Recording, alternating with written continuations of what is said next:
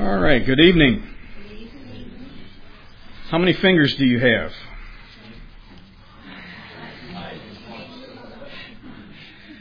Hopefully you have 3. You got 3? I want you to turn to Matthew 27.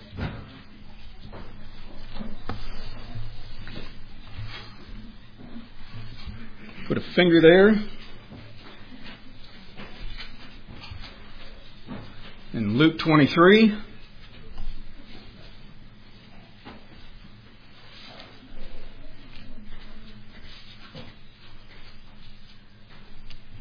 In John 19.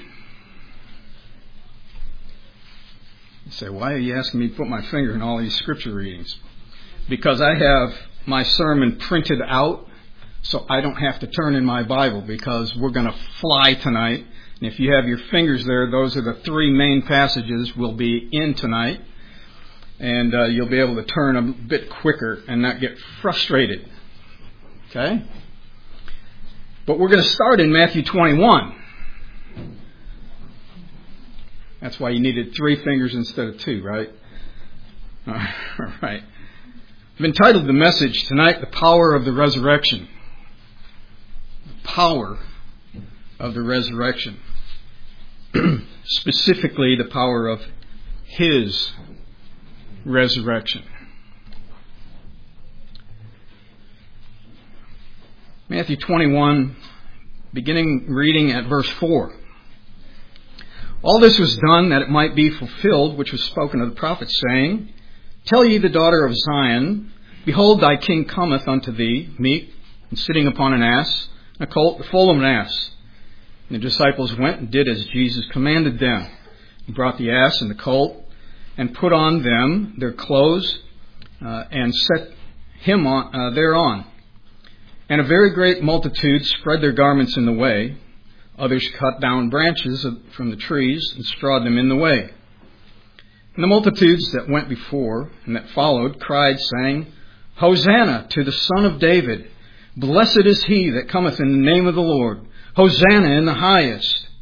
And when he was come down into Jerusalem, all the city was moved, saying, Who is this? Who is this? Who is this that's come riding into Jerusalem on a donkey? And people are saying, Hosanna! Who is this? Well, the first thing was found actually a quote from Zechariah 9:9. Thy king cometh. The coming king. That's who this is. Riding into Jerusalem. The coming king. He's still coming, but a different time. But the coming king. He's also identified in verse number 9 as the Son of David. The Son of David, the promised one. In John chapter 12, you don't need to turn there. Verse number 13 says, they took branches of palm trees, went forth to meet him, and cried, Hosanna! Blessed is the King of Israel that cometh in the name of the Lord. Who is this king? According to John's Gospel, the King of Israel. The King of Israel. And they spread palm branches before him. In Matthew 21, it says they spread branches from trees. And commentators say that these were oak branches.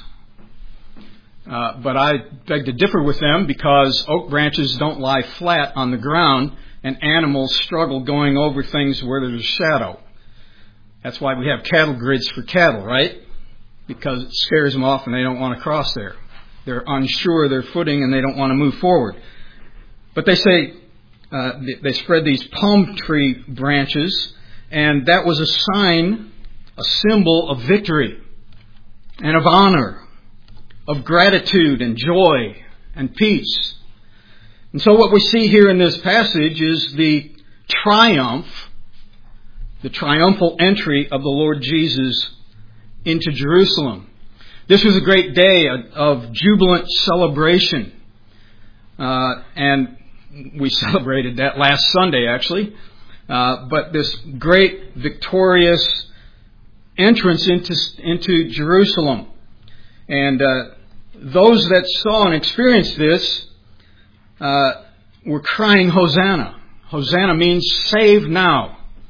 They thought that this person, this Messiah, this Son of David, this King, was to ride into Jerusalem and save them from the Roman oppression. But they had the wrong impression. And so, from this victory, this celebration of joy and jubilation, we entered into the rest of the week. And it only got worse from there. For we went from this triumph to tragedy.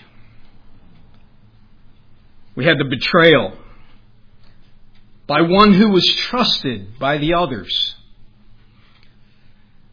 Trusted so much so that he kept the money. And I'm not here to tell you that those that keep the money are corrupt and so forth and are going to betray the Lord.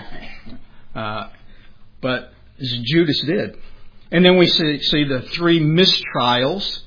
They were a farce. We have trials like that today, don't we? And then we had mistreatment of the Lord as they beat Him, as they did cruel things to Him. And then we come to the most tragic situation, the crucifixion.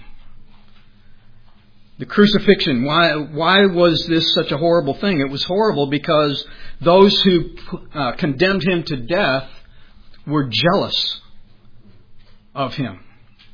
And so I call this tragedy primarily a jealous crucifixion. Jealous crucifixion. Matthew chapter 27, beginning with verse 39. We see several groups of people here. The first of which we find in verse 39. And they that passed by. This is the normal person. This is the average crowd. Reviled Him, wagging their heads, and saying, Thou that destroyest the temple, and buildest it in 3 days, save thyself. If thou be the Son of God, come down from the cross. Likewise, we come to the second group. Also, the chief priest, and I'm going to switch these words around, the chief priest with the scribes and the elders mocking Him, said, He saved others, Himself He cannot save. If He be the King of Israel, let Him come down from the cross, and we will believe Him. He trusted in God. Let Him deliver him now, if He'll have him. For He said, I am the Son of God.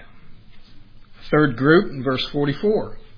And the thieves also, which were crucified with Him, cast the same in His teeth. Now that's a funny expression. It just means they said the same thing. Okay? So these 3 groups didn't have a whole lot good to say about Him. They mocked Him and reviled Him. They made fun of Him. And I'm reminded of Hebrews chapter 12 and verse 3, which says this, For consider Him that endured such contradiction of sinners against Himself, lest ye be wearied and faint in your minds.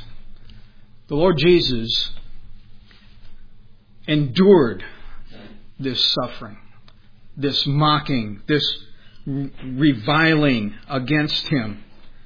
He could have just breathed and would have killed the whole lot of them. But He didn't do that. In fact, the message of these 3 groups, and we'll find some others in just a bit, were the same. The message was, save yourself. If you are who you said you are, come down off the cross. Prove to us that you are who you say you are. Save yourself. Aren't you glad He did not do that? For if He had come down off the cross, none of us would have had opportunity to trust Him as our Savior. And we would have died in our sins and gone straight to hell.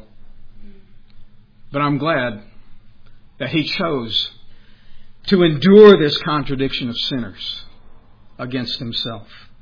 Luke chapter 23. Verses 35 to 37. And the people stood beholding. In a fourth group, the rulers also with them derided him, saying, He saved others, let him save himself, if he be Christ, the chosen of God. So, who is this? We're still finding out who this is. The Son of God. He's the King of Israel. He's the Christ, the chosen of God. And then we come to a fifth group in verse 36. And the soldiers also mocked him, coming to him and offering him vinegar. You ever had vinegar? Just straight vinegar?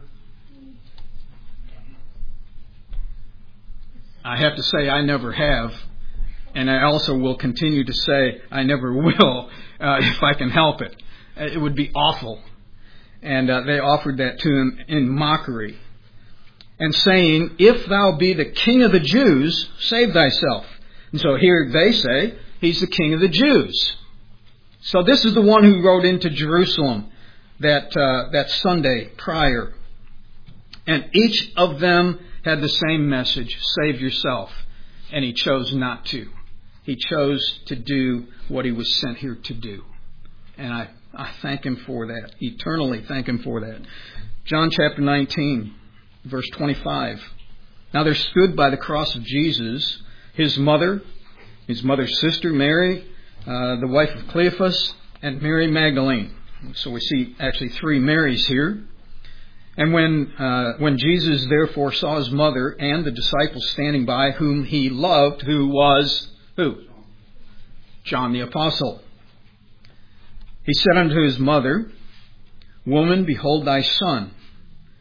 Then he said to the disciple, Behold thy mother. And from that hour, that disciple took her unto his own home. Now, I've got a question for you. Mary, the mother of Jesus, standing with John and the other ladies that were there. She's looking up at her innocent son, hanging on a cross, dying, with no hope. I wonder what was going through Mary's mind. Try to put yourself in her shoes, or sandals. What would you have been thinking? Perhaps she was thinking back at Luke chapter number 2 and verse 17 and 18 and 19, which says this, And when they had seen it, they made known abroad the saying which was told them concerning this child. And all they that heard it wondered at those things which were told them by the shepherds. So this was the shepherds coming after the announcement of the heavenly host, announcing the birth of Jesus Christ, the Son of God. And they come and they express all of this, and Mary heard them. And it says in verse 19, But Mary, instead of wondering about these things, Mary kept all these things and pondered them in her heart. I wonder if the day that Christ was crucified, as Mary stood there observing him, whether she was thinking back at this time of the shepherd's announcement of the Lord.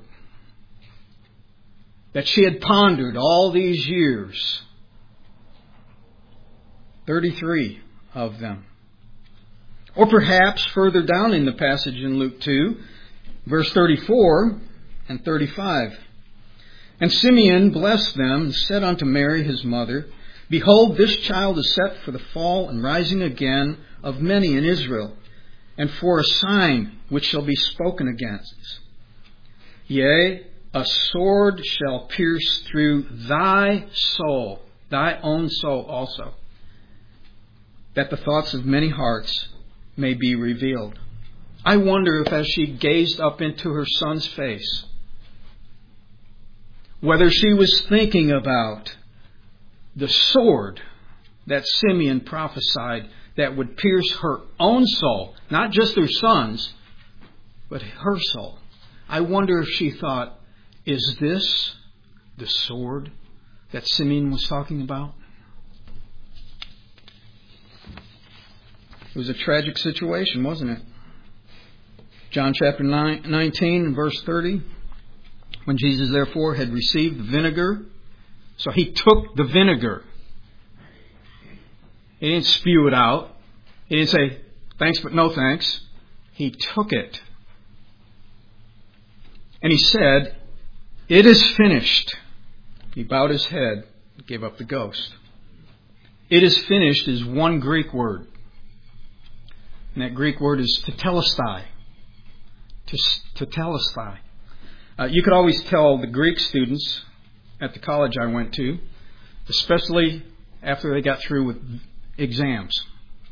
They would walk around campus and say, tetelestai, tetelestai.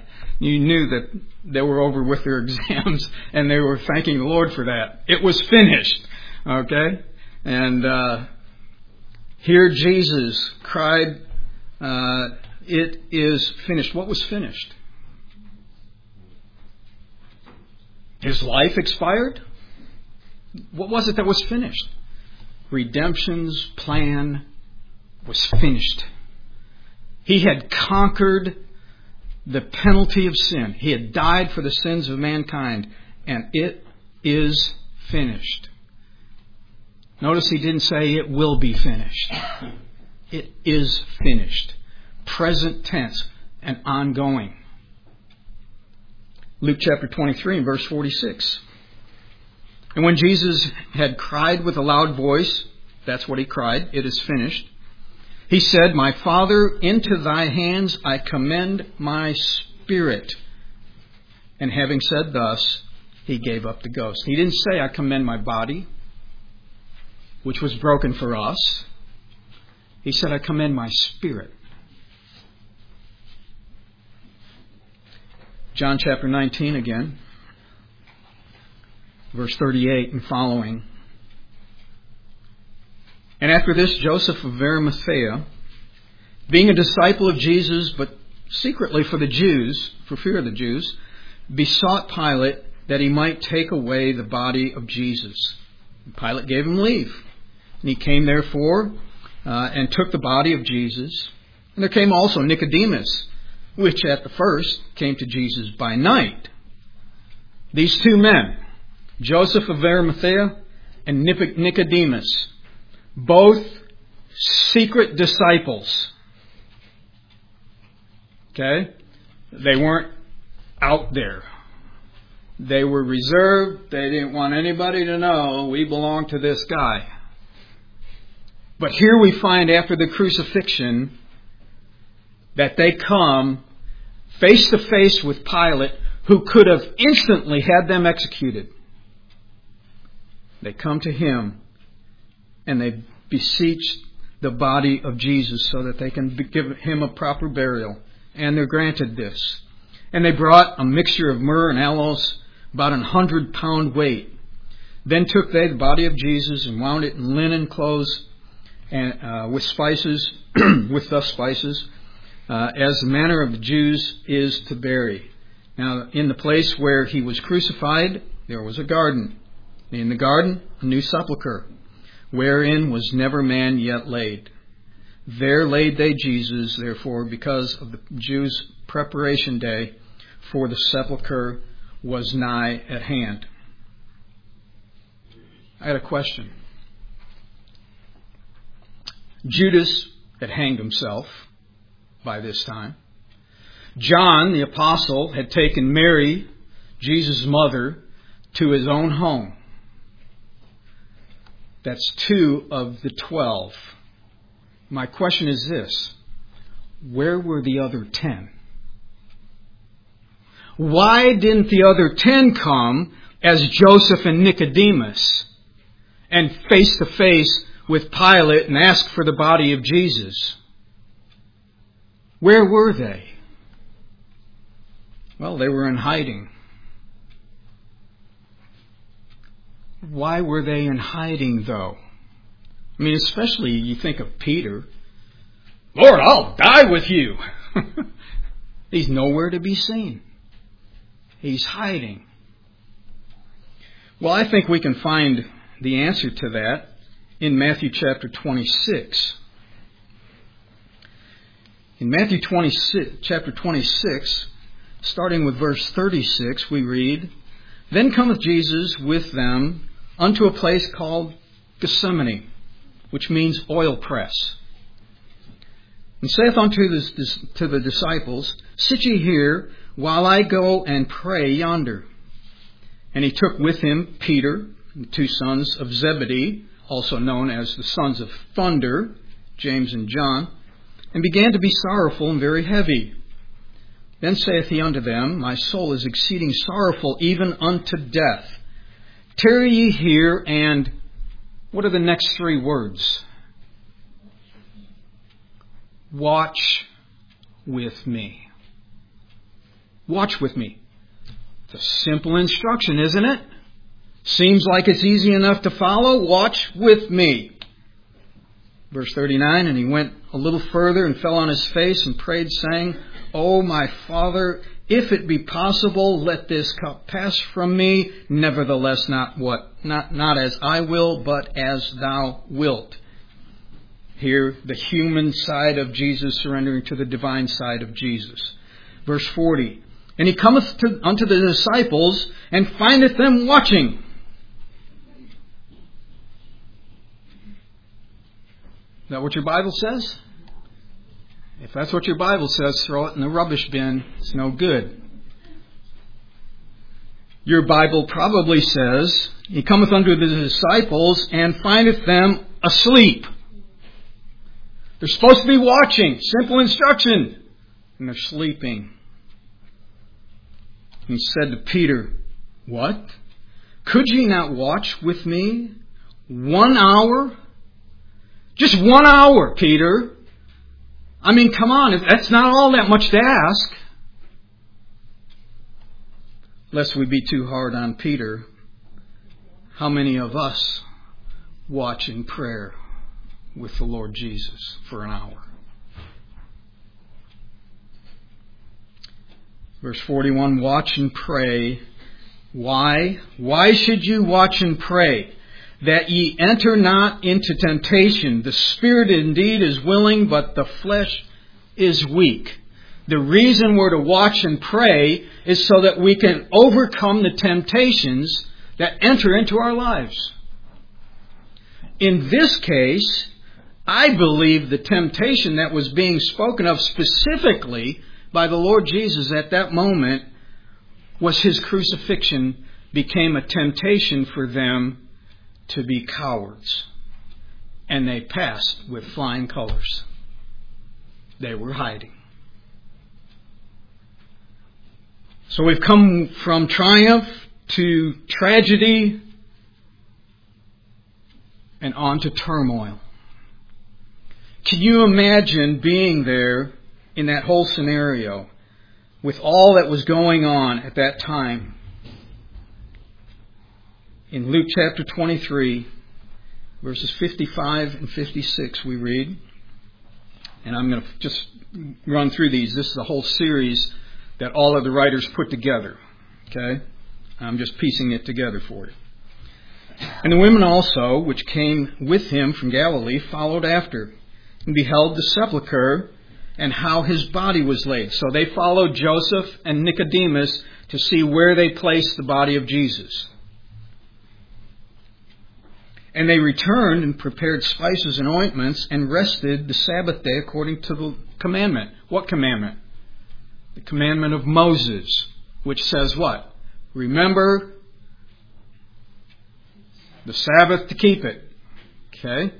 So they were keeping the Sabbath day. So they prepared this, and then they rested on the Sabbath day. And then in Matthew chapter 28 and verse 1 it says, in the end of the Sabbath, as it began to dawn toward the first day of the week, came Mary Magdalene and the other Mary to see the sepulchre. Mark chapter 16, verse 3 and 4. And they said among themselves as they traveled to the tomb, Who shall roll away the stone from the door of the sepulchre? They were troubled about that. Who's going to roll this stone away? I mean, this is an insurmountable, impossible task for us. Who's going to do that? You realize that about 95% of the what-ifs in life never happen? But yet we use that for an excuse, don't we? Well, what if this... Well, what if it doesn't? Okay, don't let the what if stop us. These women were troubled with the what if. Verse 4 says, and when they looked, they saw that the storm was rolled away. Job done. Not a problem. For it was very great. Luke chapter 24, verse number 3 and following. And they entered in and found not the body of the Lord Jesus. Wow. He wasn't there. And it came to pass, as they were much perplexed thereabout, behold, 2 men stood by them in shining garments. And as they were afraid and bowed down their faces to the earth, the 2 men said unto them, the women, why seek ye the living among the dead? What are you doing here looking for this body? Weren't you told?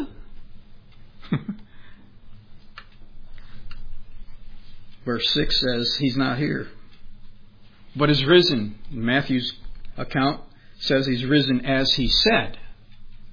That's key. As he said. Just like he said, he's not here. Why are you looking for him here? Remember how he spake unto you when he was yet in Galilee, saying, the Son of Man must be delivered into the hands of sinful men, be crucified, and the 3rd day rise again. And they remembered his words. It took a reminder, but they now remembered, yeah, you're right. Why are we here? What are we doing? We should have known he's not here. He told us he wouldn't be here. Mark chapter 16, verse 7.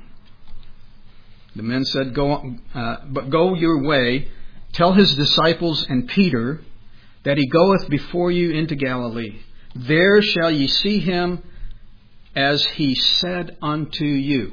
Again, as he said unto you. This is the instruction. But I have a question again. Wasn't Peter one of the disciples? Doesn't that seem a little redundant that they would tell these ladies, go and tell the disciples and Peter? Why would they have said that? Well, what was Peter's experience? He denied the Lord 3 times, just like the Lord said he would.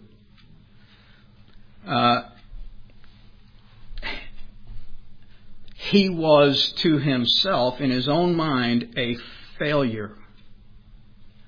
I have failed my Lord. And so I think he needed a special invitation. And I think this was the Lord's way of saying, Peter, I'm not through with you yet. Yes, you failed me, but I'm not kicking you out. Aren't you glad that when we fail, God just doesn't do away with us? Say, forget it. I'll find somebody else. No, in tenderness and compassion, he said, and specifically tell Peter, so that he understands, I'm not angry with him. I'm not upset with him. I love him just like I love all the rest of them. And I want him to come. Matthew 28, verse 9. And as they went to tell his disciples, behold, Jesus met them, saying, All hail! And they came and held him by the feet and worshipped him. Luke chapter 29, verse 9. And returned from the sepulchre, told all these things unto the 11 and to all the rest. It was Mary Magdalene and Joanna and Mary, the mother of James, and the other women that were with them, which told these things unto the apostles. What was their reaction to this good news? Verse 11. And their words seemed to them as idle tales, and they believed them not. They were just empty words. They were fairy tales. That couldn't be true. You see, when we're in periods of grief, we oftentimes don't believe reality. We reject it. They believed them not. John 20, beginning of verse 11. But Mary, speaking of Magdalene, stood without the sepulchre weeping. And as she wept, she stooped down and looked into the sepulchre. Why did she do that? He wasn't there. What was she looking for?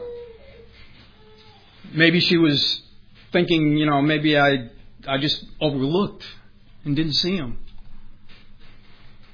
Verse 12, and seeth two angels in white sitting, one at the head and the other at the feet, where the body of Jesus had lain. And they said unto her, Woman, why weepest thou? And she saith unto them, Because they have taken away my Lord. She didn't say, because he's risen. She said, because they have taken him away. Those cruel people, they took the body away. They couldn't even let him rest in peace. They stole his body. And I know not where they've laid him. When she had thus said, she turned herself back and saw Jesus standing, and knew not that it was Jesus. Jesus saith unto her, Woman, why weepest thou? It's exactly what the angels asked them. What are you weeping for? What is the problem? What is so heavy that you're shedding tears over this? And then he follows up with another question. Whom seekest thou? Who are you looking for? Are you looking for a dead Jesus, or are you looking for a risen Savior? She's supposing him to be the gardener, saith unto him, Sir, if thou hast borne him hence, tell me where thou hast laid him, and I will take him away. And Jesus said unto her, Mary. One word, her name, Mary. She turned herself and said unto him, Rabboni, which is to say, Master. This verse here proves another scripture, that the sheep hear the voice of the shepherd. They're in tune with it. Are you in tune with the shepherd's voice tonight? Do you hear what he's saying to you tonight? Mary finally heard what he had to say. Luke chapter 24, verse 13 and following. And behold, two of them went that same day to a village called Emmaus, which was from Jerusalem about 80 furlongs, about 11 kilometers. And they talked together of all these things which had happened. And it came to pass that while they communed together and reasoned, Jesus himself drew near and went with them. But their eyes were holden that they should not know him. And he said unto them, What manner of communications are these that ye have one to another as ye walk, and are sad? Why is this doom and gloom communication between you two? What's it all about? And one of them, whose name was Cleopas, answering, said unto him, Art thou only a stranger in Jerusalem, and hast not known the things which are come to pass in these days? And he saith unto them, What things? And they said unto him, Concerning Jesus of Nazareth, which was a prophet mighty in deed and word before God and all the people, and how the chief priests and our rulers delivered him to be condemned to death, and have crucified him. But we had trusted that it had been he which should have redeemed Israel. In their minds, Jesus was the Redeemer to take them out of their tragic situation, right? But instead he died.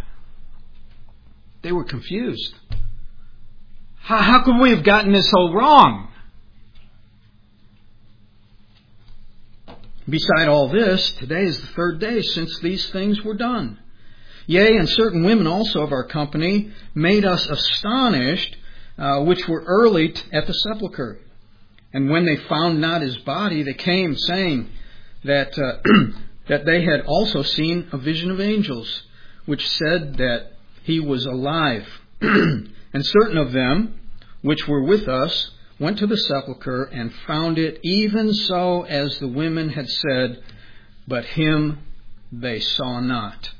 This was probably Peter and John as they ran to the tomb after the announcement of these women. And can you imagine? As they ran and they looked, after having testimony of the truth, they looked in and the tomb was empty. Wow, imagine that. It's true. Mark chapter 16 and verse 13. And they went and told it unto the residue. So Peter and John go back and they tell all the rest of them again. What was their reaction to this good news? Neither believed they them. They didn't believe the women. They didn't believe John and Peter.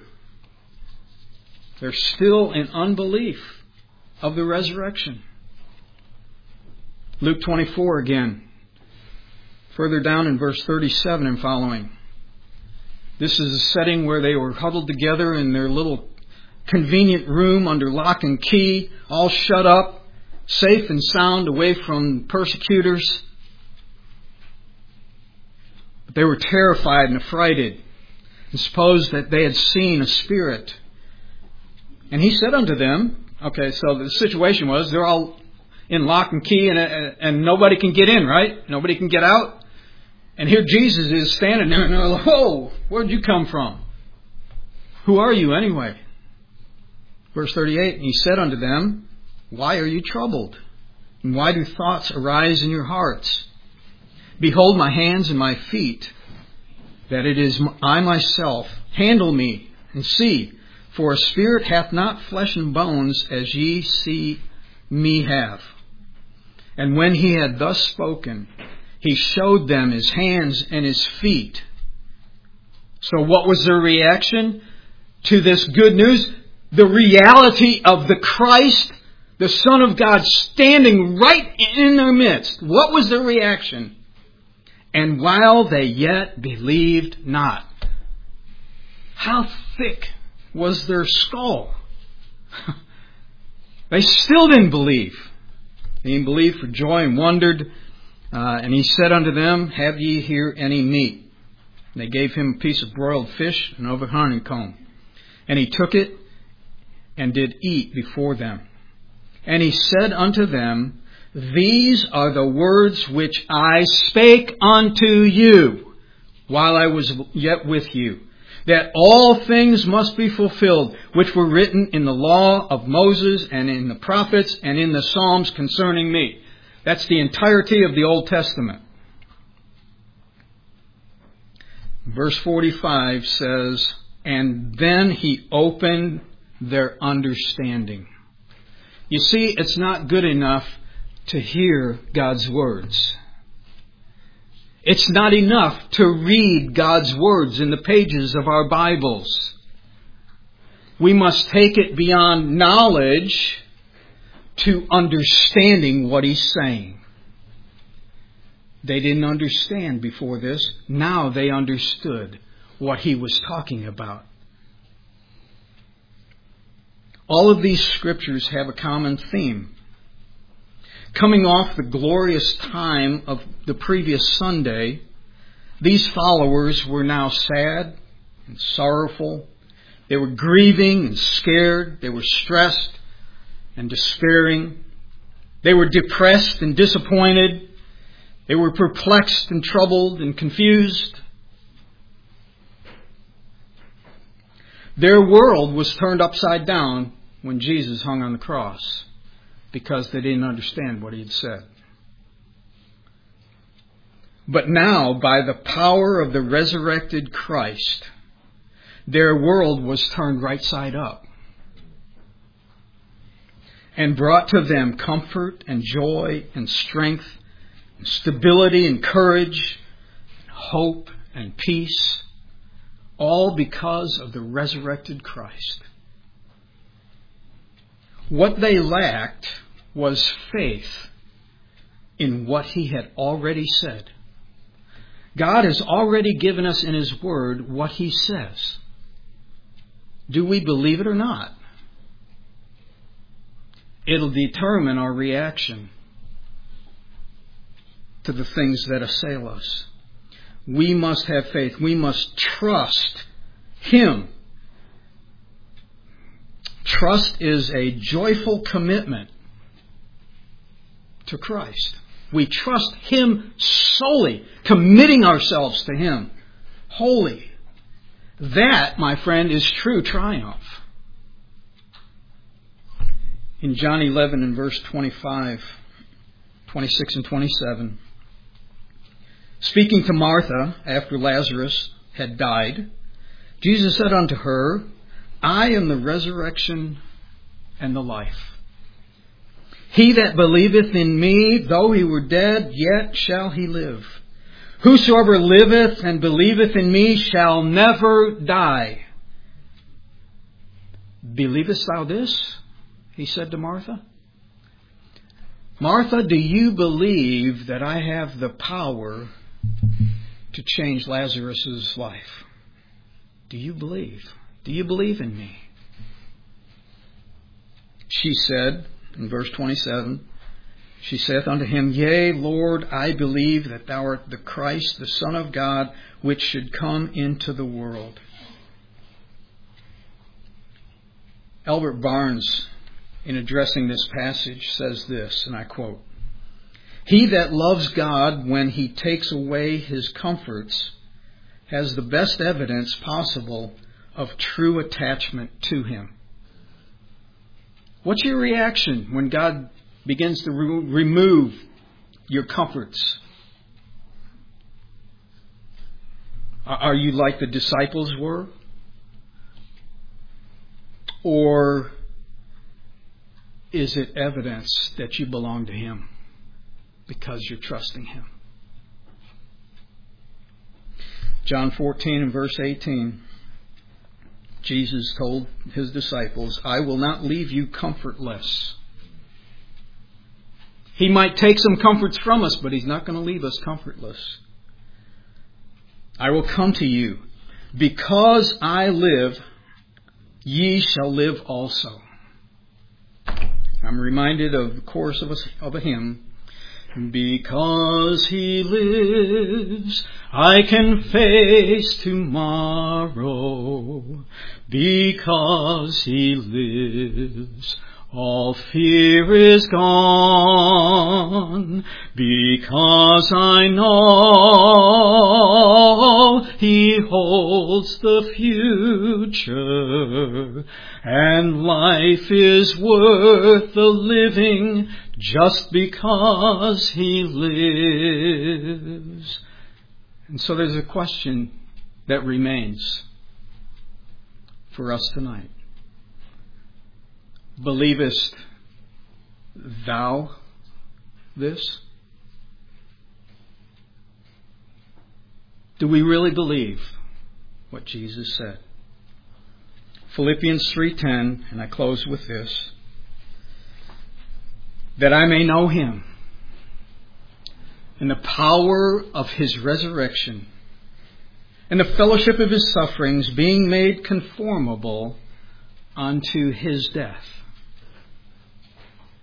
Believest thou this? Father, help thou our unbelief. We face these similar kind of situations in our lives. And we find ourselves oftentimes exactly where these disciples did. At a loss. Having our world turned upside down seemingly. With impossible situations. But yet, if we would trust Thee, because you are risen. You are alive. You are working in our life and in our midst, and you will take care of us. Lord, there may be someone here tonight that doesn't even know you. I pray that tonight might be the time when they say, yes, I believe, Lord. And they trust the Lord Jesus as their personal Savior. For He died for them to save them instead of saving Himself. Thank you. Thank you for what you've done. What a blessed day this represents. We serve a risen Savior. Thank you in Jesus' name we ask and pray. Amen.